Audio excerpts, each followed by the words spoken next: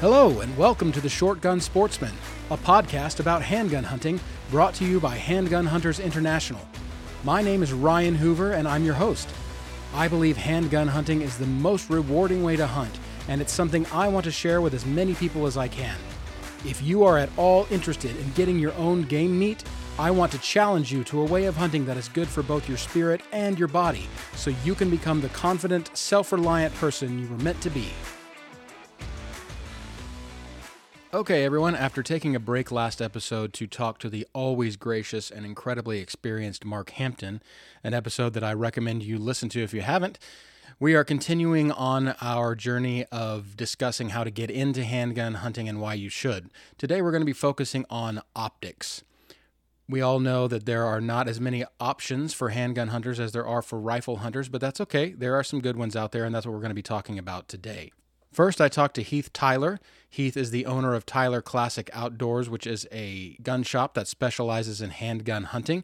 We're going to be talking about red dots, open sights, and pistol scopes, and some of our experiences and choices for those right now. And then in the second half of this episode, I'm talking to Ernie Bishop, who is known in our sport as a well-experienced long-range specialty pistol shooter, and Ernie and I are specifically going to be talking about using rifle scopes on specialty pistols.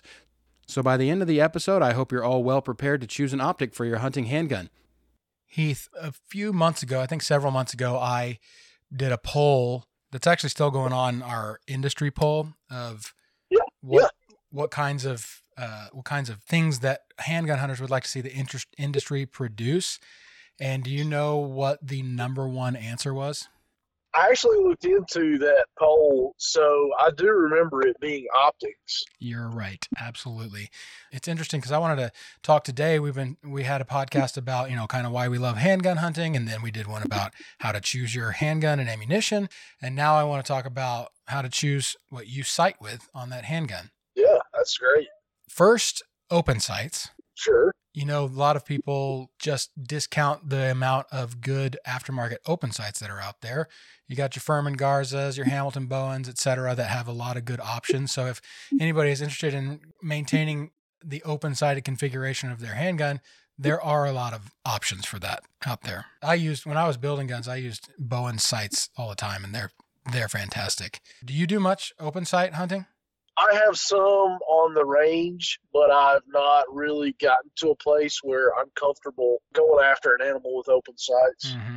The first deer I killed with my revolver was with open sights. I have a 40-yard shot, but yeah, it's another world than using an optic. Yeah. The first handgun I ever carried into the woods was an open-sighted revolver, and total miss. Yeah. I'm kind of I don't know if gun shy is the right word, but I'm just perfecting that, if it makes sense. Right. And those guys that can make crazy long range hits with open sights are impressive to me. Yeah, absolutely. That's kind of really the thing is like, oh man, it's like I romanticize about being able to do that. Exactly.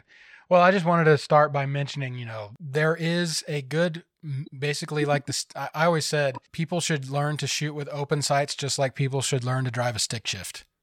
Because it's just an old-fashioned thing that you should have in your back pocket just in case. Yeah, absolutely. But moving on from that, I kind of divide the optics into three sections. One would be the red dots, and then scopes you divide into handgun, long eye relief scopes, or rifle scopes that we put on handguns. And rifle scopes is what I talked to Ernie Bishop about because he's got a lot of experience in that. But I wanted to start with you about red dots. I know if there has been any advancement that has benefited handgun hunters over the last 30 years or more, or even 15 or 20 years, it's been the advancement of red dots and being able to put those on our hunting handguns. Oh yeah, absolutely. There's been a lot in that area. In red dots, there are further two division there. You have like the reflex style sight, the Trigicon, the fast fire, the Burris fast fire, and then you have the tube sights like the Ultra Dot. Do you have a preference, and what application do you see each one being more appropriate for? I haven't really fooled with the reflex sights much. I have shot a few of them, but I just never really got comfortable with those. But I've shot quite a few or quite a bit, I would say, with the Ultra Dot. I've got a couple of those, and I really like them. What did you find difficult about the reflex style? I don't know. It just seemed like when I would throw up with it, I just wasn't on target. I don't know, and it's probably just a lack of experience with them. Yeah. Not quite the way I was with the Ultra Dot. Ultra Dot was just, for me, it was just natural. Of course, now granted, we're talking about reflex sight on a semi-auto versus Ultra Dot on. Well, I think I've had them on revolvers and then a couple on some TCs. Yeah. When I started using, because I use a Burris Fast Fire 3 on my 22 pistol, and I've found it is exactly what you say. Like, it takes quite a bit of practice to be able to throw the gun up in front of your face and be able to see the dot, because 9 times out of 10, you put the gun up too high and you have to lower the gun and you're like, where's the dot? Where's the dot? And it's a totally different practice style to be able to find that red dot in the reflex sight than it is, with a tube sight, you're talking more scope like, so you're naturally drawn to the center of that tube.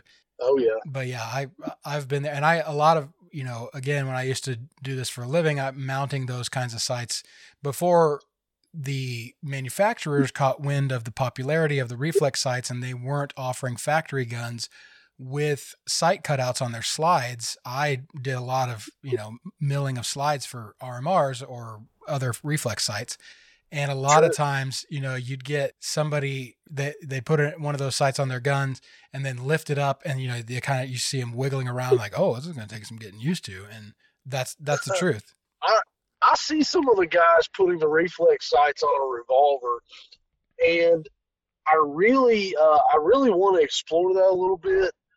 The reason being, it's just so compact versus the tube style, like an Ultra Dot, or it's just so much less on the gun. To me, it looks so much better. Yeah, 100% agree. Those when you go to putting like a tube style on there, the gun gets so tall. I don't know. I don't know. I think I want to try that on the next thing I do. Yeah, I've been thinking about that.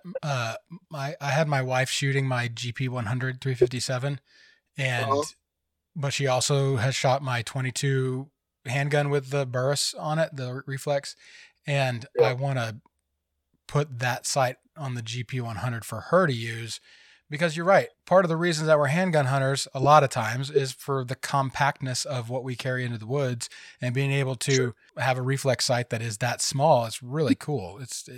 It extends your range for sure, even though there's no magnification, but the precision of it, it's good for lower light. It's good for guys with vision issues, guys and gals that, need glasses. And it's a cool world out there, but you're right. It just looks great.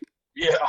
Well, some of the tube styles, and they're very nice, like with a 30 millimeter tube. I don't feel like you really get the field of view with 30 millimeter tube. So I don't know. To me, I think that's probably going to be my next little, thing to try out. Yeah. Is the reflex. I'm the opposite of you. I have more reflex experience and less tube style experience.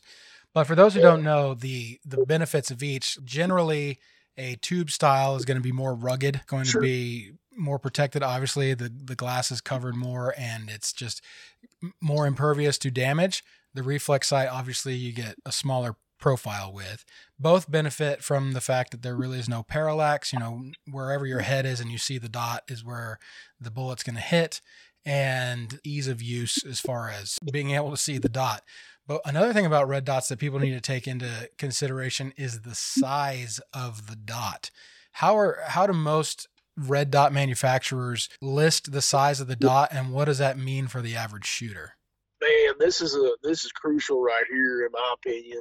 So many of these, they're listed as an MOA, 2 MOA to 6.0 MOA or whatever it is, and man, if you're not careful, you can get a dot that covers your target completely. Yeah, for people listening who don't know, MOA is a fancy trigonometry term for a minute of angle, which basically means, it's not exact, but basically means 1 MOA is 1 inch at 100 yards. So if you have a 2 MOA dot and you're looking at a circle that's 2 inches at 100 yards, your dot will completely cover that circle.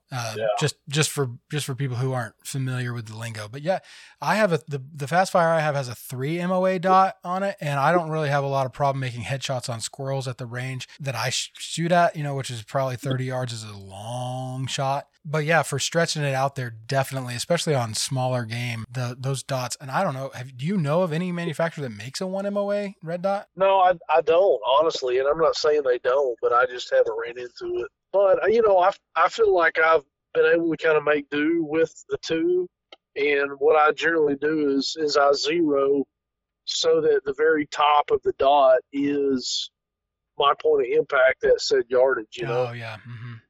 But you've got to have a good crisp dot to do that. You can't do that with, something that's, you got light going every direction where the dot is. It's got to be pretty crisp. And that goes to buy, it's more important that you buy higher quality optics than it is gun, because the gun will get it done, but optics, you'll notice more the difference in price in the optics. And with red dots, the major difference between a high quality and a low quality red dot is not necessarily the glass, but the clarity of the dot, meaning does it look like a perfectly sharp circle or whatever shape it's supposed to be, or is it more like a fuzzy lint ball? Yeah, that's a good way to put it. Yeah, and that can, if you're doing deer-sized game out to 50 yards, maybe even a little further, it's not going to make that much of difference. But if you want to be precise, spend the money to get the good stuff. I agree. And, go back to thinking about the tube stuff, it makes more sense to put a tube-style sight on a gun like a Contender or another specialty pistol that's more of a medium short-range gun, because those guns are already really big. Yep. And so, adding a bigger sight to it is not as big a deal, but taking a 4 or 6 inch revolver, nothing wrong with it. But if you're trying to get a compact package, then those reflex sights make a little more sense. Agreed. So moving on from red dots, which first of all, I'll make a recommendation right now based on my experience having helped a lot of people set them up. I want to specifically talk to people my age. I'm not too deep into my 40s now, and I recently started wearing reading glasses. And, those guys for whom their eyesight just wasn't what it used to be. I think red dots are the next step up from open sights. And if you're having problems seeing open sights, you should seriously consider a reflex style red dot. Oh, that's good to know. Yeah.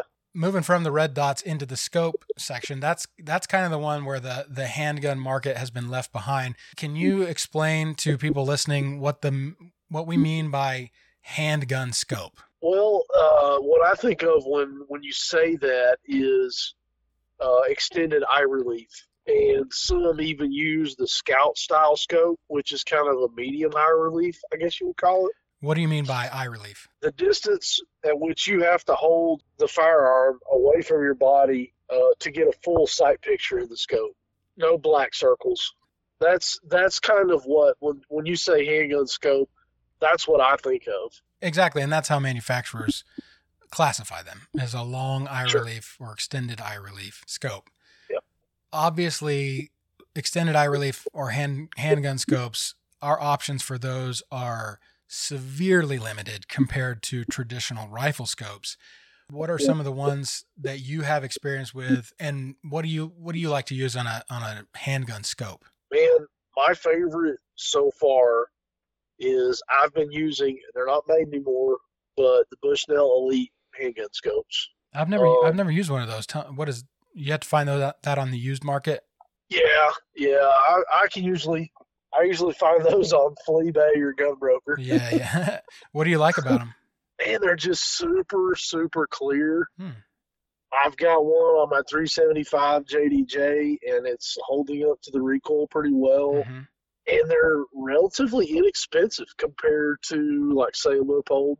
I think for me, getting into handgun scopes, I wound up with one of those, and I haven't found an application where it didn't meet my needs yet. What's the is it a variable scope? I think the Elites are all 2-6 by 32. Okay. Again, what that means is that you can magnify what you see through the scope from 2 power to 6 power, and that the objective lens, which is the front of the scope, is 32 millimeters big. I'm just trying to avoid, I'm just trying to avoid us falling into the trap of the curse of knowledge here. Absolutely. What's different between those older Elites and the new Burris handgun scopes? Because Burris is one of the only concerns. There's another one that is hot on its heels, but Burris is one of the only concerns right now that has a decent line of handgun scopes. Yeah, to be honest with you, I've never experienced one of the Burris handgun scopes. Just, I don't know. I've owned a couple Burris rifle scopes, but I've never, for whatever reason, tried one of their handgun scopes. I have one of their current manufacturer on my 629, my 44 mag. I have yet to shoot it. Yeah. I think a lot of, and when I think of especially like a handgun, cartridge handgun, if you will. Yeah. I like to fix 2X. And now I don't think there's an Elite in that, but I have fired quite a few. And there again, I'm using the older used Bushnells. They're made in Japan, super clear glass. They're fixed 2X, which I don't know if anybody else that makes one has a 32 millimeter lens.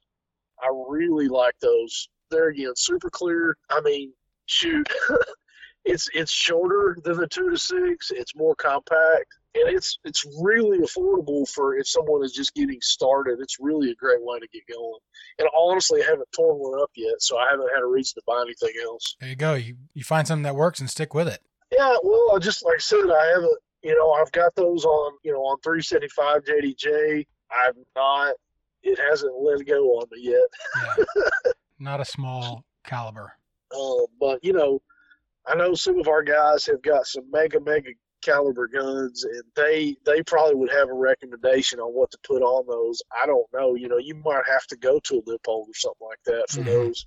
I will say that personally, what I have found, as far as if you are getting into handguns, or you're getting away from open sights and looking to get into optics, and you get a scope, get something with low magnification to start, especially. I started with a 4-power, and it was it doesn't sound like much because a 4-power, funny enough, I started with a 4-power Leupold FX2. All it did is magnify how shaky I was. On a handgun scope, it's hard to find your target quickly with that level of magnification. But I was hunting the other day with my scope that I have now, which I'll talk about in a little bit, which is a variable power, and I turned it up to 4, and I was like, oh man, I'm surprised at how steady I can hold it now that I have more experience. But don't over magnify. You'll hear this in the interview with Ernie, but he was joking about how guys have this kind of addiction to magnification, and about how, when I was a gunsmith, I would see people's magnification just turned up all the way, and you don't need to hunt deer at 75 yards on 15 power. But yeah, and lower magnification means wider field of view, means more area, physical area you can see when you look through the scope. Another thing about scopes, I don't know if this is true. You can tell me if you think this is true, if you hear this, because I don't hear it as much. In the rifle world, when I was doing all that, I got a lot of people wanting to get bigger objective lenses because of the quote unquote light gathering ability of that scope. Now, you're right in that there aren't a lot of handgun scopes with large objective bells. Yeah. But is that a thing for handgun hunters, do you think? I think it, to me, is less about light and more about field of view. Yeah, right. Because the extended eye relief scopes, you're going to be a little short on that. Just if you're coming from a rifle optic, that's going to be something you notice, Right. And I used to write curriculum for a correspondence gunsmithing school. And so I did research into this. This is just an interesting aside. People talk about needing a rifle scope or a scope with this big a bell because of the, it's quote unquote light gathering. And the amount of light that comes through a scope is, I'm kind of phrasing it down because I can't explain it as well technically, but it's called the exit pupil. And so, if you have a scope that delivers like an 8 millimeter exit pupil, you're like, oh, wow, that's a lot of light. Well, the human eye, I think, can only accept up to a 5mm. I may be wrong on my numbers, but the point is that you don't have to get very far on your scope's light transmission for the scope to be transmitting more light than your eye can make use of. And as you get older, your exit pupil in your eye becomes even less. So it's not a good reason to put a bigger and bigger scope on whatever it is. I always try to tell people that, it's not, light transmission these days has a lot more to do with the quality of glass than the size of the objective bell. Agreed. Yeah, absolutely. Again, we were talking about availability of handgun scopes and how they haven't been much. Yeah. I know you're in the business. You have a gun shop that caters to handgun hunters. What can you just list the ones that you know of, the scope manufacturers that make a handgun scope? So I'll start with, probably one of the more well-known ones, Leopold. Yeah. Obviously makes some, but I think their offering changed a little bit this year. Maybe it's a color change or something, but they've kind of gone down, I believe, in what they offer. You mean in number of variations they offer? Yes. Yeah. Burris, obviously another very well-known one. Mm-hmm. We know about the Crimson Trace. Yeah. That for sure has a BDC reticle. Yeah. Vortex, I think, offers a scout scope that guys have been using on handguns, which is kind of neat. I've played around with that. I don't own one, but I think that would be a viable option. For a short time, and I don't know if they're still in production or not, you could get Weaver just released some, like maybe a year or two ago. Huh. And you get those through Natchez Shooter Supply. They're the only place that offers those. To my knowledge, and they're supposed to be pretty decent. And then from there, I think I've seen a handful of others that you can get involved with on eBay or something like that, but I don't know that I'd recommend some of those. I've seen some out there, Edge or something like that. I don't know. Oh, yeah. Those are BSA. Yeah. I have one of those on a 22. I don't really have a lot of experience with it. Tend to shy away from Chinese made glass just as a personal thing. But yeah. As far as used scopes go, what are some of the, you mentioned the Bushnell Elite that isn't manufactured anymore. And I'll add one to that. The old Simmons, back a long time ago were made in the Philippines, and they were a really high quality scope that got a reputation as being pretty recoil impervious. And if you get a TC scope with the TC label on it, that's one of those scopes, most likely. Yeah. I've got one of those Simmons. It's a variable power, and it's pretty tough. Well, one thing I'll say about it that it's a one-piece tube versus the Bushnells that I have are not. And I'm talking about older manufacturer here. Oh, yeah. So, you got Bushnell, they have the regulars and the elites. Those are made in Japan, and they're pretty solid, Weavers, I've had a few Weavers. They make a fixed and a variable power that you can get. They're also made in Japan, and I really like the 2X. They made a 2X and a 4X and a variable power. I've never fooled with those, I don't think. And then I've got Burris has got an untold amount of variations that they used to produce. I mean, from target knobs to 1X to variable. I mean, just all sorts of them. You see a lot of the old Leopold M8 2Xs. Mm-hmm. Those are pretty solid. Those man. those have a great reputation. Yeah, they do, and they look better. I feel like on revolvers. That's my personal. That's taste. true. I love how you're always concerned with the look, and I'm not being sarcastic. I think. Because one of the things that we always harp on as handgun hunters is one of the things that we like about it is the intangible love of this cool thing that we get to hunt with. And so there's nothing wrong with that being a consideration.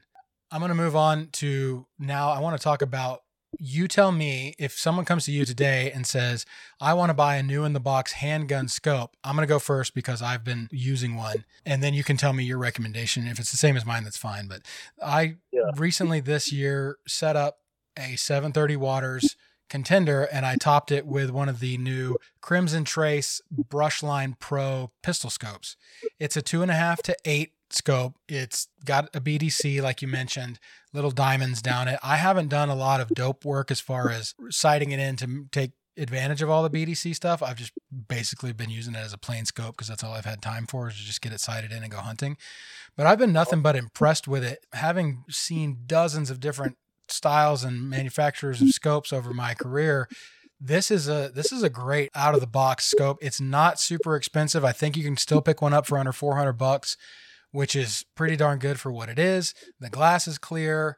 The eye relief is generous. The power ring that turns your variable magnification up and down is easy to use, and not one of those ones where you got to shift your position to like wrench on it.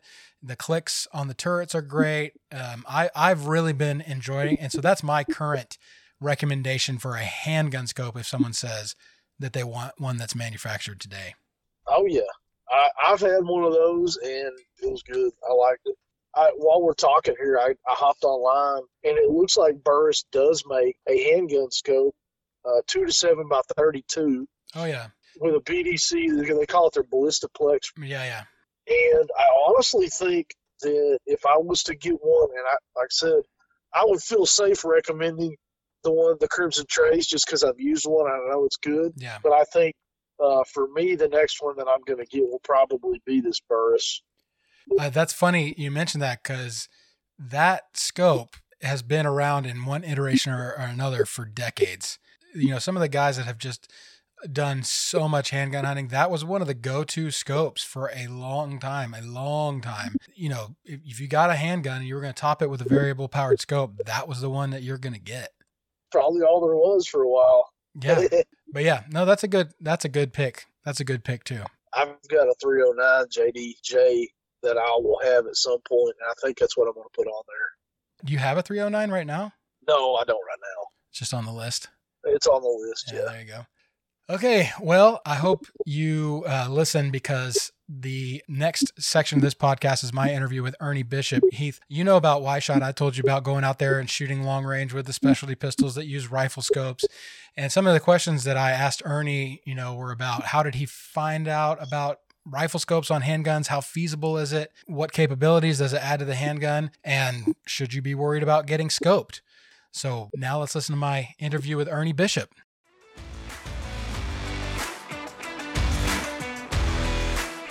Ernie Bishop, thank you so much for talking with me today.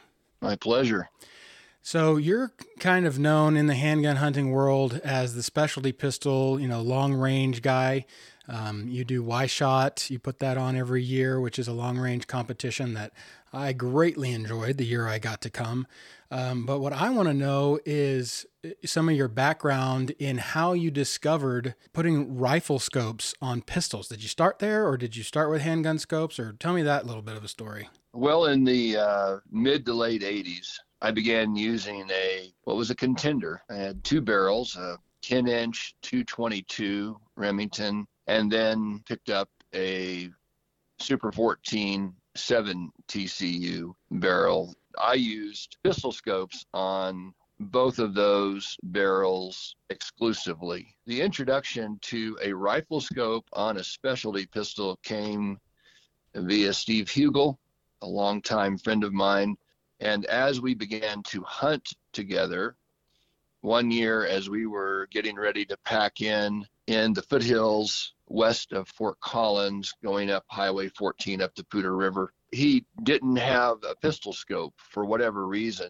And he had a factory Remington XP100 and 7 bench rest Remington. And he had a 4-12 Bushnell banner, and he put it on it and practiced a little bit and realized that if he just pulled back, he could safely use that scope. When I realized what he was doing, I told him I thought he was crazy. That's funny. And so did you get to try that gun? And is that kind of what made you a believer? I never shot that 7BR. We were each hunting with our own guns, and so I never fired it. And from what I can remember, didn't have any desire to.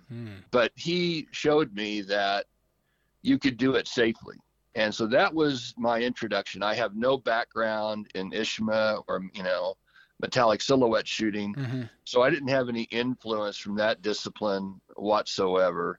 So, but that was my very first time that I knew someone personally that used it with success. But I didn't immediately jump to using a rifle scope on my own rigs at that time. When did you make that leap? It would have been early 2000, if I remember correctly. We went to a Bauer long-range pistol class up in Nebraska, and it was the first time I ever met Don Bauer. Mm-hmm.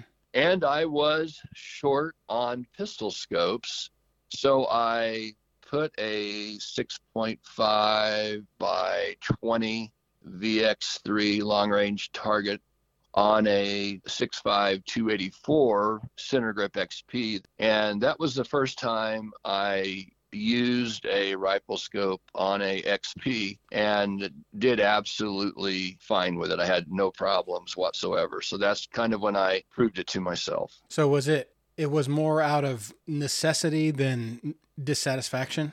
Yeah, it was more out of necessity. Well, let me ask you this, because you're the one who kind of gave me the idea of using rifle scopes. And when I saw what you were doing, it led me to putting rifle scopes on most of my specialty pistols. And so a lot of times when I tell people that, you know, the number one question I get asked, and I'm sure it's the same for you, is don't you worry about getting scoped or getting hit in the face with a scope from the recoil? I can say that it is on my mind, but the majority of the time it is not even a concern. I know that, as you've been doing it and gained experience, probably developed habits that prevent that from happening. But when you were first getting into it, or someone who is considering it, is that something that they should worry about?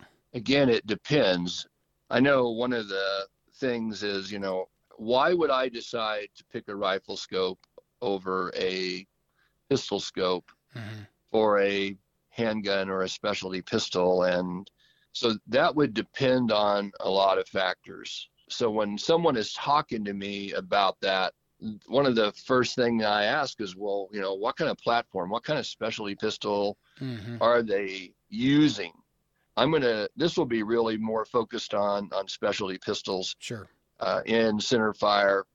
And so the questions that I ask them is, okay, well, what kind of gun are you shooting? And then I say, well, what's the chambering? Because if someone's shooting a contender and they have a 45-70 barrel, I don't care if they have a break or not, I'm not going to recommend that person use a rifle scope. I want to know what kind of specialty pistol it is, what is the basic weight of that gun, what is the chambering, even curious many times to know what bullet weight they're shooting.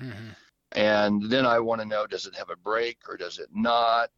And what uses do they really have for it? So those are some of the things that I ask people for me to get a good idea to where I would even consider recommending them using one. Let me ask you this then. When I was at WYSHOT, I shot one of your personal guns in 6.5 Creedmoor. It was a center grip XP. It did have a muzzle brake on it, and it did have a rifle scope on it.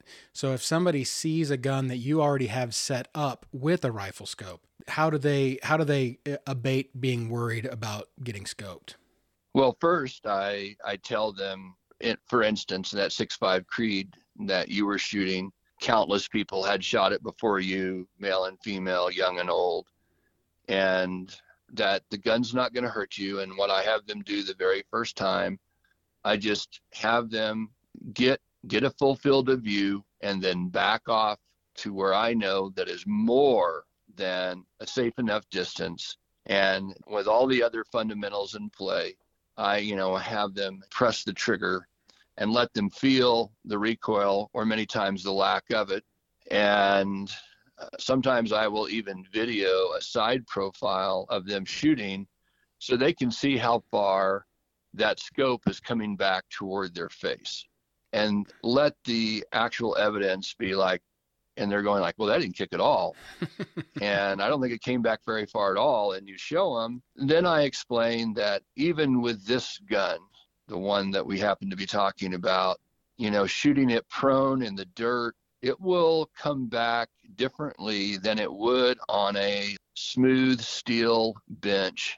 It's going to skate backwards more easily than it is with a bipod on dirt that kind of digs in and provides a little bit of resistance. And then sometimes when someone shoots one of these for the first time, they have like a death grip on it. and I'll let them have that death grip. And then once they realize the gun's not going to hurt them, then we talk about not holding it so tightly and the idea of consistency and how to use the rear bag.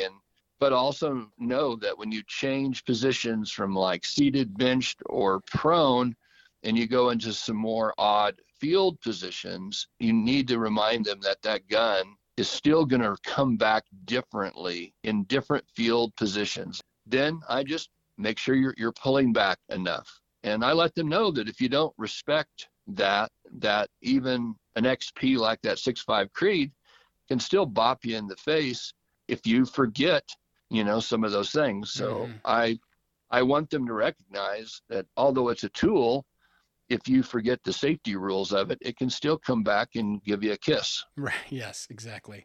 Well, since I've been using rifle scopes, I guess the most recoil that I've used a rifle scope on would be an unbraked 708 Encore, and I haven't gotten scoped at all from just paying attention. Being an ex-gunsmith, I'm kind of aware of where your face should be, but also from watching and learning. Those videos you mentioned are really great. Some of the ones I've seen that you've taken, and you wrote an article for the Six Gunner several months ago, and you had some photos that you had extracted from those videos. It's really eye-opening to see how proper technique can mitigate recoil. And another thing is muzzle brakes, the importance of a muzzle brake, because you've shot pretty wild calibers in specialty pistols with rifle scopes. And from what you've told me before, muzzle brakes are a lot of the key to being able to do that successfully. What do you look for in a muzzle brake?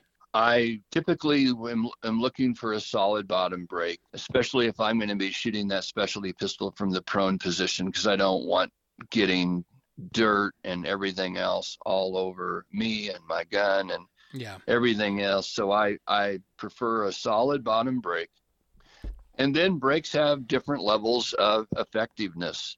When you're talking your 223 and that class, a little bigger, a little smaller of cartridges, or then you get into the 308 Winchester family or the Creed family, necking up or necking down, and those typical 473 bolt face short action cartridges. But that class, many times you don't have to get one of the better solid bottom brakes, but pretty much any good solid bottom brake will allow you to use a rifle scope safely. Now, do some brakes work better than others? The brakes that tend to work better, and I'm sure a lot of the people who will listen to this recognize that on some brakes, the ports are angled back like a reverse thrust, so to speak. Right. And some of these brakes, although they are effective at reducing recoil, they give an incredible concussion. Yeah. Yes. Which is not good. And so some brakes don't give as much of a concussion as some of these other brakes do. So it really comes down to preference. It comes down to budget. Anyone who knows me, that my favorite is Holland's radial baffle, because it not only does a good job of braking, but it also ports the gas kind of up over your head, and it's just extremely effective. I do love that Holland brake. Going to WYSHOT, a lot of times when I tell people about handguns in general, or what we do, people who are unfamiliar with it automatically assume that our range is limited by using a handgun. And I know both of us know that barrel length has nothing to do with accuracy, just velocity. And being at WYSHOT, I think that the year I was there, the furthest target was over 1,400 yards away. And with you spotting and the rest of our team helping, I was able to hit it on my third shot or something. And that was my last target of the entire course. But, it was really, I'm not a big proponent of people hunting at that range, but it is definitely a indicator of what those kinds of guns are actually capable of. What are some examples that you know of where adding a rifle scope to a specialty pistol has been just a capability enhancer? Well, depending on uses, it's a capability, improvement in several arenas. I've used and even competed with long eye relief pistol scopes, even in long range steel tactical matches, 2-man team shoots that Steve and I did years ago. And, we did pretty good. Instead of shooting an AR, Steve shot an XP, which really slowed us down. But we were known as the pistol guys. I really wish I would have had a rifle scope on there. It would have given me so many more advantages, one of which is a better field of view. So I was shooting the 6.5 284, the same 6.5 284 that I shot at the Bauer Clinic with that rifle scope. So that would have been so much better, because with that gun and its recoil and its weight, I could have safely seen greater than a half a field of view with that Leopold, and which would still been a lot better. My field of view would have been so much faster. I would be able to get on the target faster. It would have helped me so much there. Better glass, that's another area where, with the rifle scope, you have the opportunity or the option. I mean, you have to look at your budget, but it's easier to get better glass, overall better glass than the pistol scopes offer. I also have more adjustment. I can dial more for elevation. I can also dial more for wind if needed. Of course, I have more magnification, better reticle options. They are immense compared to what you can get in a pistol scope. So long story short, there's so many more options that you have with the rifle scopes. I have a couple of questions for you just because I'm curious and I'd like to hear from somebody who's actually done it. Can you tell me first the largest chambering in a specialty pistol that you have used with a rifle scope? A 375 Chi-Tac improved. Is that a rear grip? That was a rear grip. A center grip, I had a 338 AX, which was a 338 Lapua improved, and it was in a center grip XP. And I shot the 300 grain Match Kings just under 2,700 feet per second. Wow. I wouldn't just let anyone shoot that gun. It came back on you. But the funny thing is, it had one of Kirby's PK brakes, painkiller brakes. It was one of his Chi-Tac brakes. When I jumped down to a 250 Match King, yeah, the recoil was so insignificant. Wow. Compared to the 300 grain. It wasn't funny.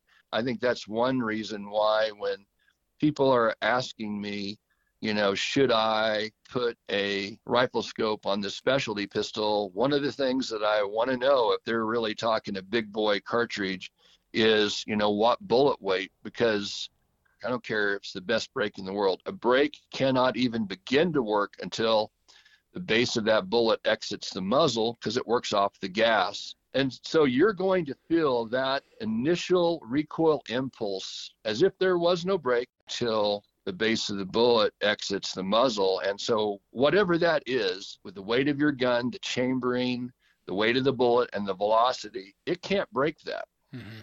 I mentioned when I was at WYSHOT, the farthest target we shot at was over 1,400 yards. But you guys, the day after, y'all usually have an ELR, which stands for Extended Long Range Shoot. Can you tell me the furthest distance that you or someone you have been with has made a shot on a target on steel with a pistol at? Well, let's see. A number of years ago, Aaron Alexander was trying to get a 2,000 yard plus prairie dog kill, and he was using a bench pistol in 7mm Dakota. I think he was shooting 180 grain Berger hybrids. And we put a target out past 2,000 yards and kind of gave us an indicator. We put a little flagging up there, and he hit that target multiple times. And then that one year at WYSHOT, I think we put up the furthest target was at 2020. And I know Matt Drefke used my 7 Dakota and hit that target fairly quick. I was spotting for him. We hit it with the 375 Chi-Tac also. I think those times are the longest hits on steel that I can remember. Further is very possible. So over a mile away. That's oh yes. Yeah, that's really cool. I just love the potential that handguns have at that. Lastly, you've obviously had a lot of experience over the years with both handgun and rifle scopes. And I've polled HHI members as well as some other handgun hunters. And the number one answer to the question of what do you most want the industry to produce is optics. Can you give a couple of options for handgun scopes and rifle scopes, one for the more budget-minded and one for the less budget-minded? In pistol scopes, the ones that I have used over the years the most have been Leopold and Burris. More inexpensive. I mean, a lot of the other pistol scopes, like some of the Bushnell line and things like that, so many are no more. And now there's a new kid on the block, now for pistol scopes. Crimson Trace, is that the right name? That is the right name. Actually, I've been using that pistol scope on my 730 Contender this season. I have one of those, and I've used it more on a 22 than I have on a center grip so far, but it seems to be like a really good scope. And I would add that to the group, and I would probably put the Weaver, because it's definitely less expensive, in that more budget-based for pistol scopes. Mm-hmm. In rifle scopes, are you talking about primarily for that you would want to use for long range or even just for short range? Let's just say general use, like most adaptable. Well, in the rifle scopes, even if you stay within a 2 to 8 or 3 to 9 or 3.5 to 10 or 3 to 12 in the rifle scopes, you can go and shoot short and long range. If you're just using it mainly on a fixed power and you're just doing holdovers, you can get by with a lot less money. You don't need turrets that you can zero and all of that, because you're only going to use them to zero the gun.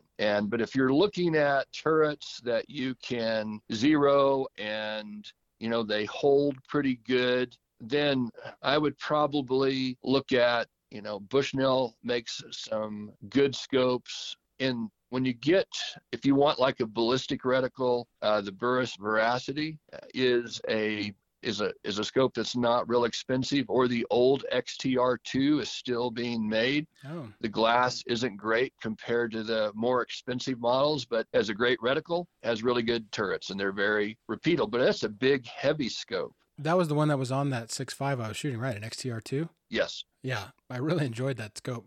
A lot of people wonder why I use the 3-15s on the loaner pistols for WYSHOT, and it seems like guys seem to have a addiction to magnification. Yes. And they think that they have to have 20 power, 24 power, 30 power to hit the target. And for new guys, I'd rather them hang around somewhere around that 8 to 12 to 13 power for almost all shooting done at WYSHOT. They can find the targets faster because they have a larger field of view, and it also is not going to show them their wobble quite so graphically. And then they see the wobble, and then it gets inside their head, and then they try to stop it and they make it worse. And then even with the 3-15, we have a lot of new guys that are constantly turning their magnification up and down, and all they're doing is wasting time and breaking the foundation of their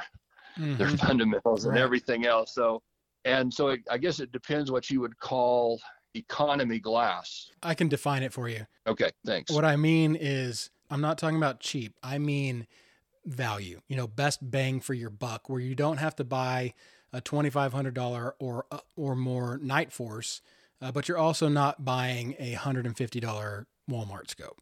So are you talking from like $600 to $1,000, or are you talking like $300?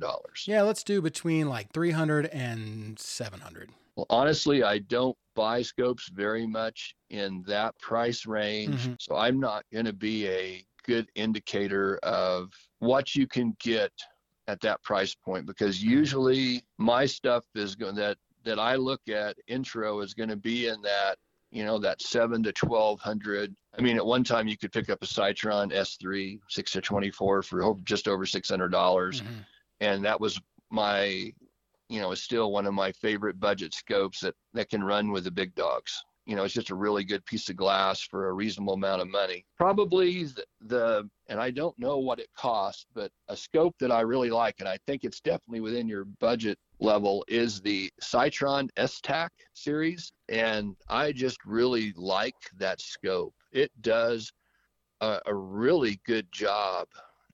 I've shot long range with it. It's a 3-16, which is in that perfect magnification range. And so within that, those scopes on Midway right now, they're on sale for $249.99. Wow.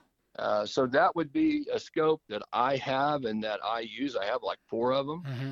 So I guess that would be, I really like Citron's optics for the money. I think I've competed with them in F-class 1,000 yard, and I've used them on my guns in the MOA bench rest shoot. And I think they're a great, bang for your buck. And so you get into that $1,000 range to $1,200 range. I've used some of the upper mid-level Vortex. The Citron S3 6-24 has always been, and I even ran that scope on my Chi-Tac pistol, and it holds up to it. It's just a really good scope. I've blown 2 expensive scopes on those Chi-Tac pistols, and the Citron keeps running. I'm not going to mention the scopes I've blown on it. But one of the things against the scopes that gave up is they were too heavy. I've used a lot of the VX3 in the past, and the Very X3s before that for hunting. I'm really liking the VX5 HD. It's a little bit more expensive scope, but it's just been a really reliable scope for hunting. And it's like the 3-15 class. So then the XTR2 line is in there, and then the XTR3 line, you get better glass and all of that. And then it just goes all the way up into your alpha glass, which is crazy expensive. Yeah, the sky's the limit. Exactly. Yeah. You can spend an incredible amount of money on one scope, but okay, so have you planned the dates for WYSHOT 2023? Yes, but I haven't put it up on the website yet. But we've always done it, started it the Monday after Father's Day, which is June 19th. And so June 19th through the 21st will be the dates for WYSHOT this year. That's great. Folks, if you can make it to WYSHOT, I highly recommend it. Even if you don't have a lot of experience shooting these kinds of guns, Ernie is a good teacher, a great spotter, and it's just a great time with a great bunch of guys, lots of patience, lots of support, and lots of fun trying to, like you said, if you can see it, you can hit it. That's yes, that's a quote from a friend of mine. Yeah, that I use on your WYSHOT gear. That's really great. Well, Ernie, thank you so much for taking the time to lay this out for us. I really appreciate it. You've been such a huge help to me through the years, both when I had my shop and with HHI and with learning about how to set up long range pistols. And thank you so much. Oh, you're welcome. It's fun. I enjoy doing it.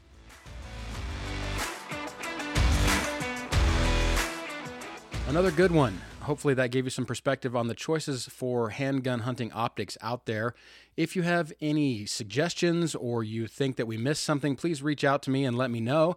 And if you have any specific questions for my guests or myself, you can reach me at ryan@handgunhuntersinternational.com. I'd love to answer those for you. Thanks again for listening, and we'll see you on the next one. This episode is brought to you by Handgun Hunters International. Handgun Hunters International is the premier organization for handgun hunters. We have a cool website where we have a great, well-moderated forum that is friendly to all ages and experience levels. The Six Gunner, which is our bi-monthly digital magazine, is written exclusively by HHI members and is free to the public. We host giveaways of guns, gear, and ammo each month, and every prize is worth several times what membership costs. Help us fulfill our mission of supporting and growing the handgun hunting community by joining today at handgunhuntersinternational.com. Again, if you have any questions on how to get started in handgun hunting, please reach out to me at ryan@handgunhuntersinternational.com. Please leave us a review, and don't forget to follow Handgun Hunters International on social media at handgunhuntersint. Thank you all, and good hunting!